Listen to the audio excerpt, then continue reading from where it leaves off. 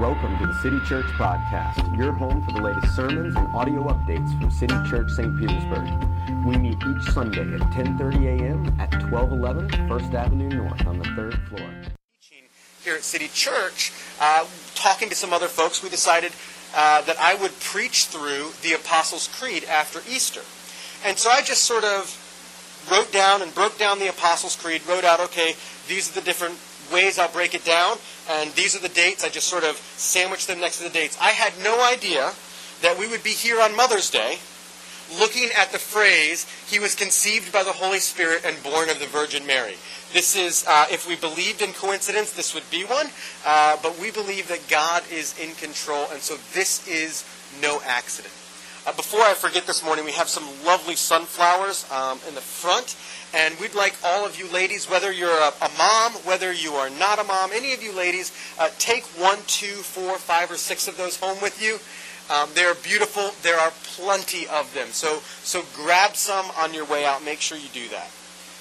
So here we are on Mother's Day. And let's be honest, at times it is difficult to be a mom. Those of you who are moms know this. Those of you who are moms know that there are sticky fingers at all hours of the day reaching out to touch you and to tell you and to grab your attention and to grab your shirt. Right? This is hard. It's hard to be a mom. But one of the things that the church sometimes ignores is the fact that it's also hard not to be a mom. As equally as important as moms are, so are all of the other women in our church. Whether that is women who have struggled with their fertility, whether that's women who have been single their whole life, no matter sort of where you find yourself on the spectrum, sometimes Mother's Day can be a great blessing, but sometimes it can be a source of pain. It can be a stark reminder of what's missing in your life. Maybe your mother is passed, and that's hard. Maybe your mother with your relationship with your mother isn't what you wished it was. Wherever you find yourself this morning, whether you find yourself in that place where it's hard to be a mom, or you find yourself in the place where it's hard not to be a mom, all of us, whether we're men and women, can look at the story of Mary and find ourselves in it. And find ourselves in the story of Mary because she not only shows us sort of the side of motherhood where it's hard to be a mom. Can you imagine raising a child who was perfect? She also shows the side of things where it's hard not to be a mom. Some of those things that are struggling. I mean, you think about it. Mary was engaged to Joseph and was found to be pregnant. That was not a common occurrence. That was scandalous, right? It would be more scandalous than it is today. But even today, we still sort of find things like this to be at least a little scandalous, at least a little bit worthy of yickety-yak. And so Mary is a place where we find all of ourselves in. So here's what I want to do this morning. I want to read the story of Mary and the conception of Jesus. And then I want to begin to look through that story and see the importance of this part of the Apostles' Creed. The part of the Apostles' Creed where it says that he was conceived by the Holy Spirit and born of the Virgin Mary. So here's what I'm going to ask you to do. I'm going to ask you to stand up in just a second, and I'm going to read to you a chunk out of Luke 1. If you've read the Christmas story, if you're familiar with the Christian story of where Jesus came from, this may be something that you've heard before, but we're going to look at it through the eyes of the Creed and see what this means for us. So, City Church, would you stand as I read the Word of God?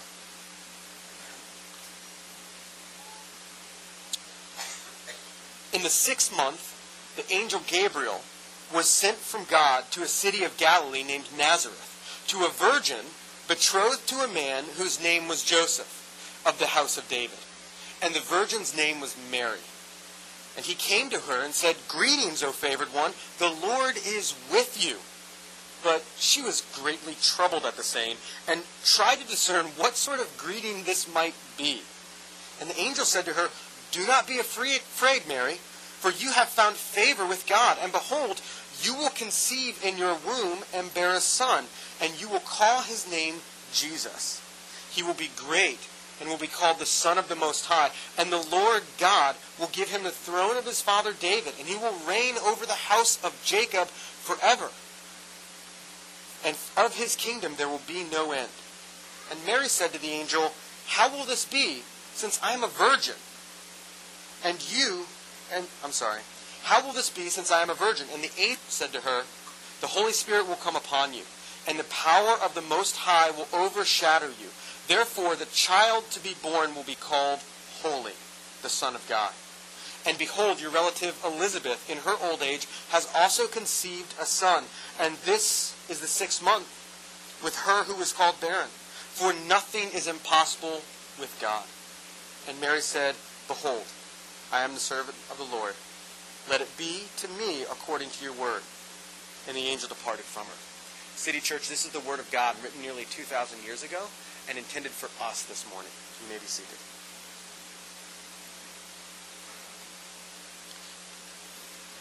When people begin to list off their problems with Christianity, their struggles with Christianity, very high on the list is the idea of virgin birth. Right next to resurrection, when you sort of think of things in the Bible that are unbelievable, there's certain things that we know, right? We know people don't rise from the dead, and we know that people who are virgins can't have babies. That's not how babies are made, right? Most of us sort of understand the science, the physics, all of that in general of how babies are made. This is not it, right? In the words of the 80s pop song, it takes two to make a thing go right. Normal way that a child is conceived is with a man and a woman. Even Mary recognizes this. This angel comes to Mary and says, Mary, you are favored by God. And Mary, you can just hear her going, wait, what, huh? Right? I love the way it says, she tried to discern what kind of greeting this was, right? If you had someone who you had never met who came up to you and said, greetings, knows your name, and says, you are favored by God, most of us would be a little bit put off, a little bit hesitant. And so was Mary. Mary says, okay. And the angel says, no, don't be afraid. Don't be afraid. God is with you, and something incredible is going to happen. You're going to conceive and have a son. And Mary sort of raises her hand. You can almost see her sort of awkwardly raising her hand and saying, but I'm a virgin. Right? This is not how it works, shiny angel guy. And the angel proceeds to tell her, no. I know that's not how this normally works, but something different is about to happen. Something special is going on here. And he tells her that she is going to conceive, and her son will be the very Son of God. When we read this story, if we read it through sort of modern scientific lenses, we're sort of stumped. And yet one thing that we know is that not everything in life is explainable.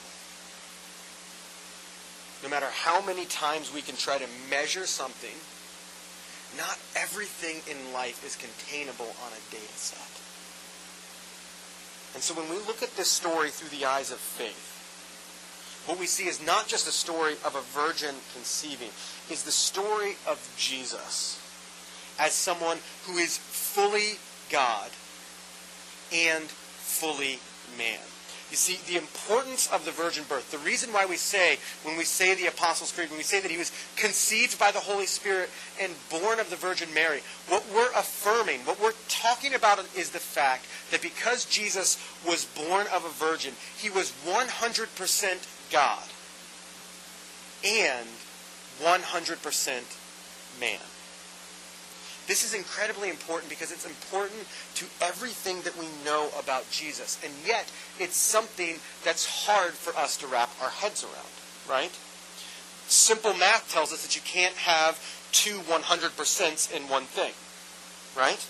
You can have 50-50, right? But you can't have 2 in 1. Pert, shampoo and conditioner, is a lie. You can't have something that is fully shampoo and fully conditioner. And don't even get me started with my kids. My children use this stuff that's like body wash, shampoo, and conditioner. It's 3-in-1. We're not even... Our mind does not wrap around this idea. Because we understand how something can be 50-50. Right? We understand how... We even have mythology about things like this, right? What's a centaur? Right? It's half human, half horse, right? We go, oh, I can wrap my head around that as a mythical being because it's 50-50. But when it comes to Jesus, when we say that he is 100% God, fully God, and yet at the same time, he is 100% man, this tugs at us. This makes us question. Not only is there no mixing, it's not 50-50, but he's also not a hybrid. You know, a few years ago, I guess, gosh, it's probably been 15 years now when sort of Priuses first came out. I mean, that was the thing, right? Everybody's, you know, in the next 10 years, everybody's going to have a hybrid car. And you know, and that's what it was. And everybody was amazed that the Prius worked by having, it had an electric engine and it had a gas engine, and it would switch between the two. And so as we sort of try to grasp on to Jesus being fully God and fully man, part of us wants to go, oh, maybe it's like switching. Maybe it's like a Prius. Maybe Jesus was a hybrid, where he was God, and then he would throw the switch, but he'd also be man, and then he would switch back. It's not the case either. You see, here's the hard thing. We cannot wrap our minds around the fact that Jesus was holy God and holy man. And so what happens, sort of our gut reflex as humans, is to emphasize, is to focus on one side of that equation, one side of the nature of Jesus, or the other. Either we sort of lift up the fact that, yes, he was a man, he was fully man, and we focus on that and ignore the fact that he was God. Or we do the opposite. We go, yes, he was God. He was God 100%, and we sort of downplay the fact that he was fully man. But when we do this, when we sort of elevate one piece of Jesus' nature, one side of Jesus' nature above the other, we lose the beauty of who Jesus is. Because for us to fully understand Jesus, we need to hold those two things in tension. The way some of us do this is that we sort of downplay. We sort of ignore or push aside the fact that Jesus was God. This is probably one of the most common things that our culture does when it sort of paints a picture of Jesus. It's very easy for us, and it's very common for us to hear that, yes, Jesus was a great teacher. He was a great teacher on par with the Dalai Lama, with Gandhi, with all of these other humans. And Jesus was just like that. He's got some really great pithy sayings that can be really helpful in your life and make for great motivational. And his teachings are great. And so what happens is, when we start to emphasize the fact that Jesus was a man, wasn't God, and he was just a great teacher, we begin to lose a part of who Jesus was. And not only that, we ignore large chunks of what the Bible says about Jesus and what Jesus said about himself. People often say that Jesus was a good moral teacher. If Jesus was a good moral teacher, and his mom said that he was conceived by supernatural means, and he never corrected her, would he still be good? You see, Jesus never corrected Mary. Mary told everybody, oh, no, that's not Joseph's son. That's the Son of God.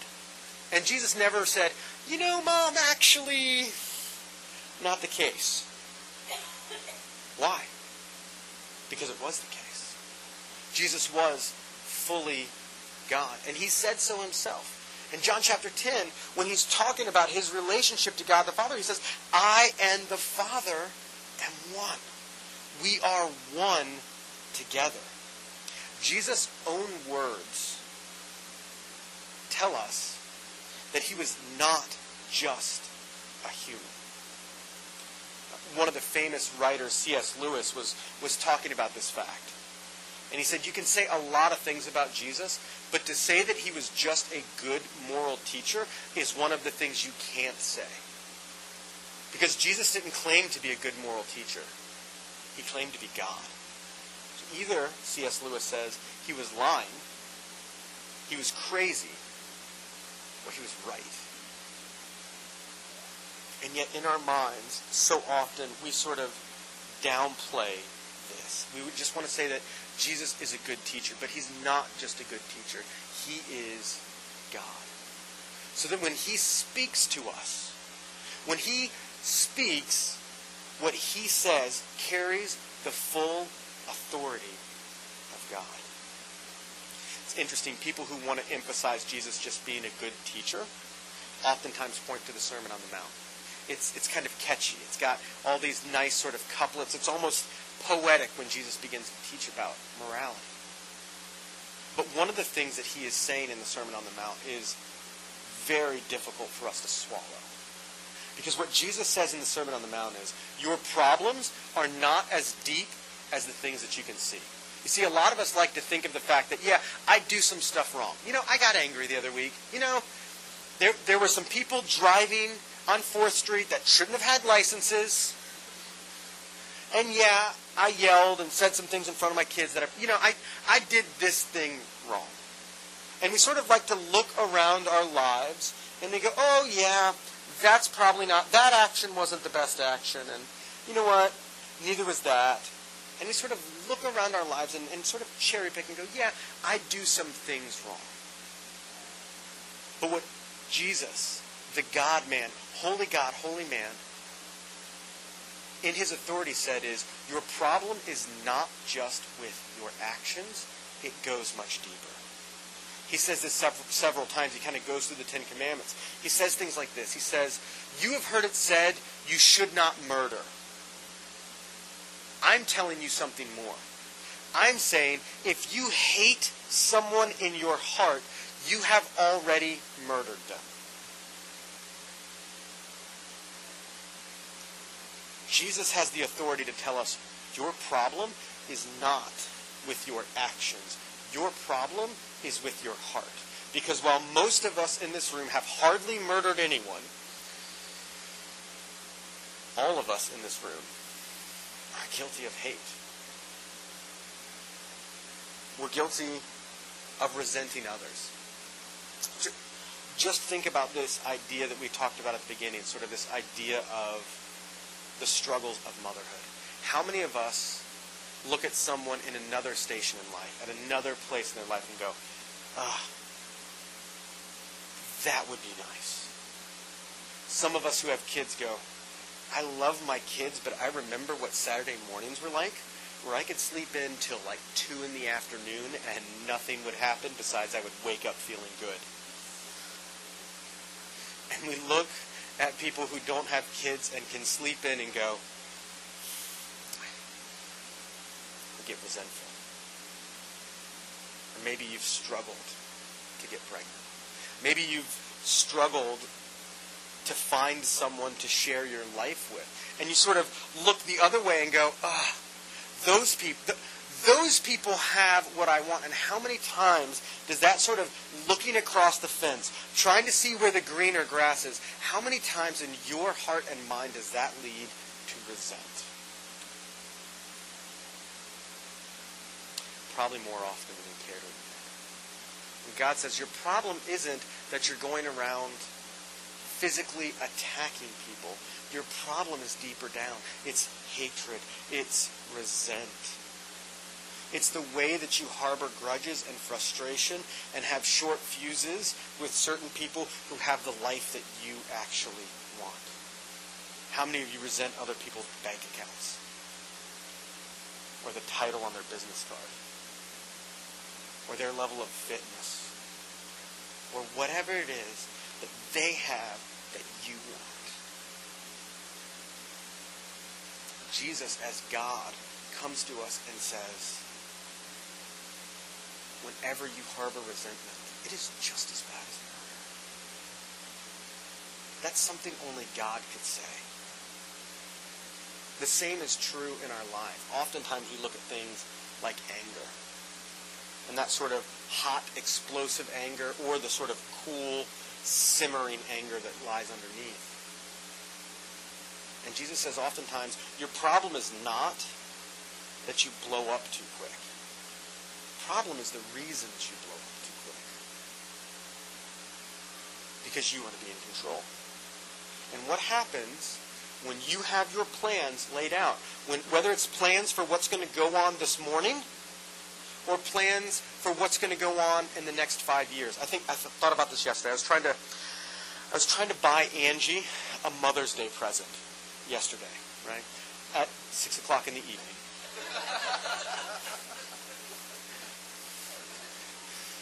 Full disclosure, probably not the best plan. She keeps the money, it's not that bad. And so I took Owen with me, and we were going to go over to her favorite little boutique on the 600 block of Central Avenue. And we go at 5:30, the shop closes at 6, and I am doing laps, circling the 600 block, looking for a parking spot. Just trying to find, and then it starts raining, and I'm like, I've got a 6-year-old with me. He doesn't want to walk 3 blocks in the rain like I would. Like, I don't care. It's water, but I don't want to deal with him walking there. And so then finally, I go, okay, my last pass. I'll make one more try to find a parking space. And then I'll give up. And I even prayed about it. Right? I even said a little prayer about this. And so Jesus. And so I pull onto Central Avenue after doing sort of a loop to get back on there. And as I'm pulling on, 5 or 6 cars up, 2 guys get into their car. And in my mind I say, yes, going to get Angie her gift, husband of the year, Mother's Day saved. So I sit in my car. And I stop and I wait. You kind of do the thing, you flash your lights at them, kind of tell them. All of a sudden, Central Avenue traffic starts piling up behind me. And it starts piling up. And these guys have gotten into their car and they're adjusting everything.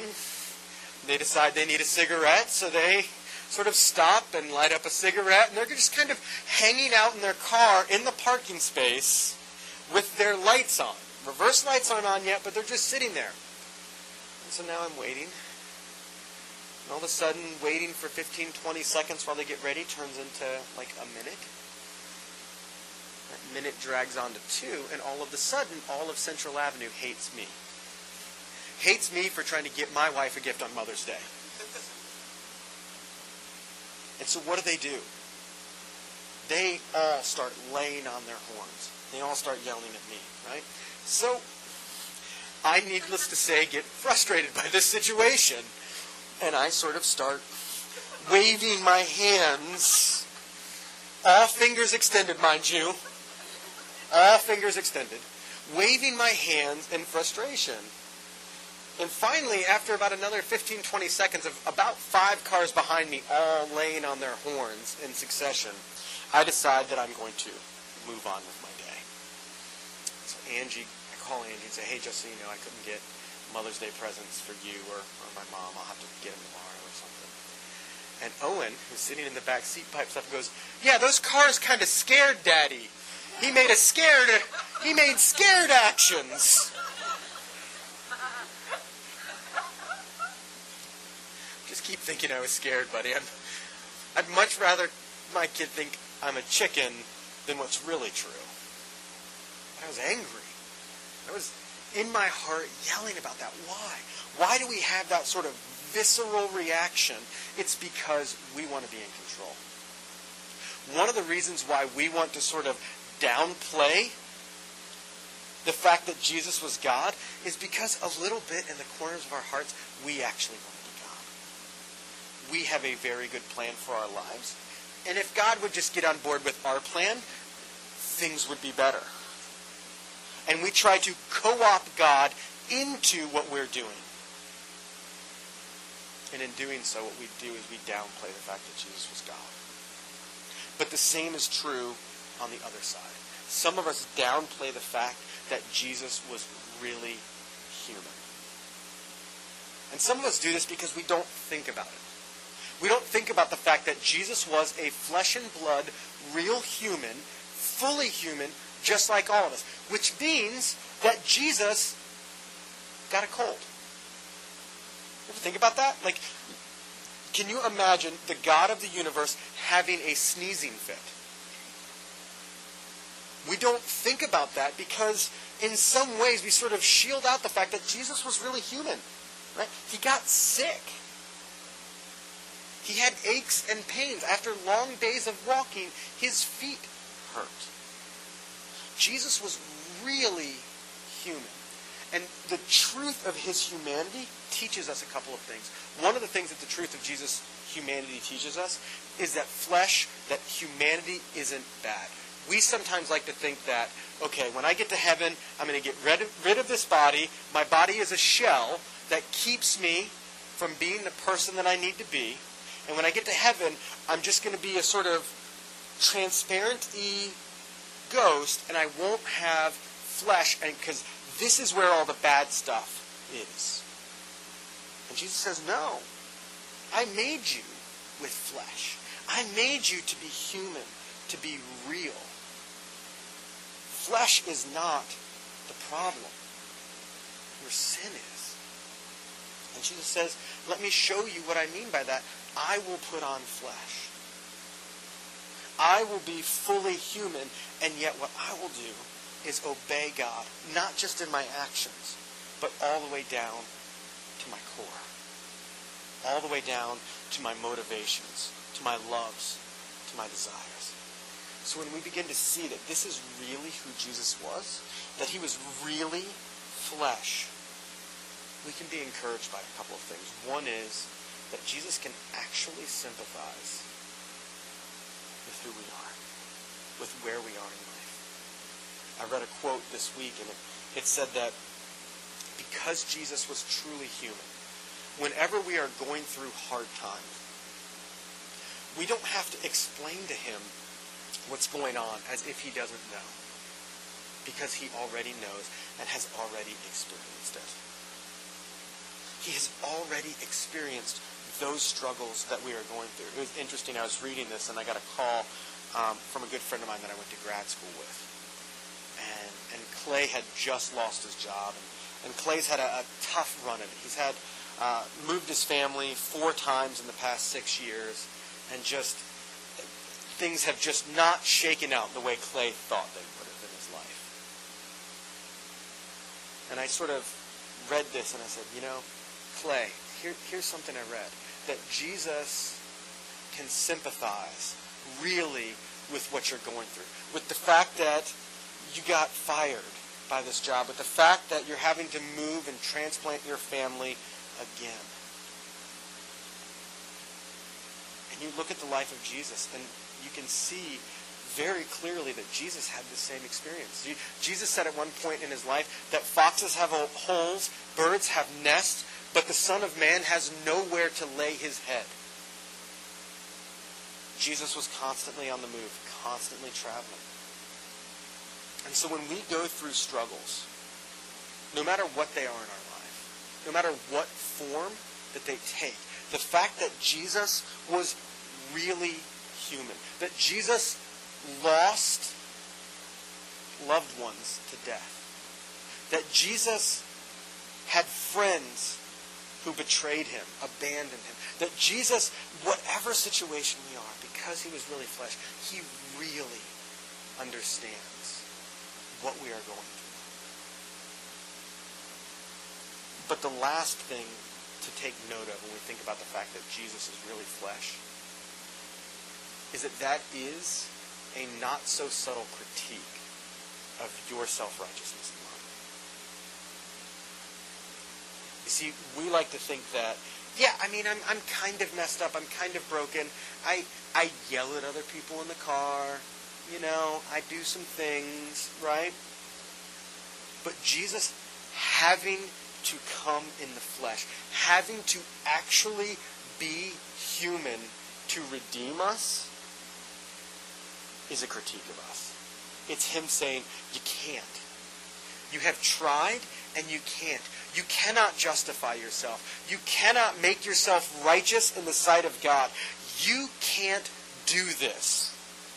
I'm going to have to put on flesh, and I am going to have to do this for you. So that Jesus comes, fully God and fully man, in order to fulfill the law, in order to do all of the things that we could not do, that you and I, through our choices, through the ways that we are bent, refuse to do. Jesus does on our behalf. You see, Jesus being holy God and holy man finds its full glory, finds its full meaning in the cross. Because Jesus needed to be fully man in order to take our place.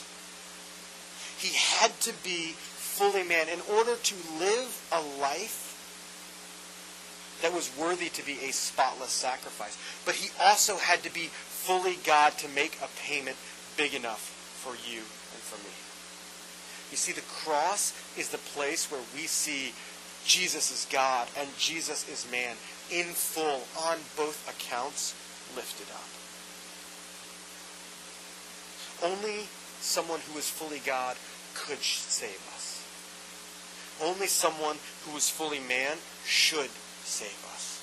We needed someone who could live and show us that it was not the flesh that is the problem, but the sin in our hearts. And Jesus never let that sin win. He faced down every temptation and then, as God, offered a perfect sacrifice. Jesus being holy God and holy man is the reason why you and I can experience grace. Can experience the favor of God that we don't deserve. Jesus had to be both in order for us to get that. It's interesting as we sort of look back on that story of Mary, I was struck this week by something new. Think about being in Mary's place, being a young woman, probably a teenager in her mid-teens, and being engaged to someone about to be married, and God comes and says, I know that you're planning a wedding, but you probably need to start planning some baby showers too. And oh, by the way, the baby's not going to have a father. It's going to look illegitimate. Can you imagine how much that would wreck Mary's plans? Can you imagine how much that would change Mary's life and everything that would come after it? And yet, how does Mary respond to this news? God says, Mary, you have received grace. Here's what's going to happen. And Mary says, okay. What you have said, in the old King James, be that unto me. Right? This is what's going to happen. I'm going to go through with it. Because of grace, Mary was able to be interrupted by God. And so you and I can experience the same. When we begin to see the goodness of Jesus, holy God and holy man, together at the same time, dying for us before we even knew that we deserved it, when we begin to see that, we can let go of our control. Because the fully God, fully man has died on our behalf and has our best interest in mind. We don't have to be resentful because he has planned out what we are doing. And we can trust in Jesus, a man who understands our situation because he's been through it, and the God who is willing to forgive us for all the ways that we do not live up to his plan. The person of Jesus is beautiful because he is fully God and fully man. May he teach us to trust him more and more this week.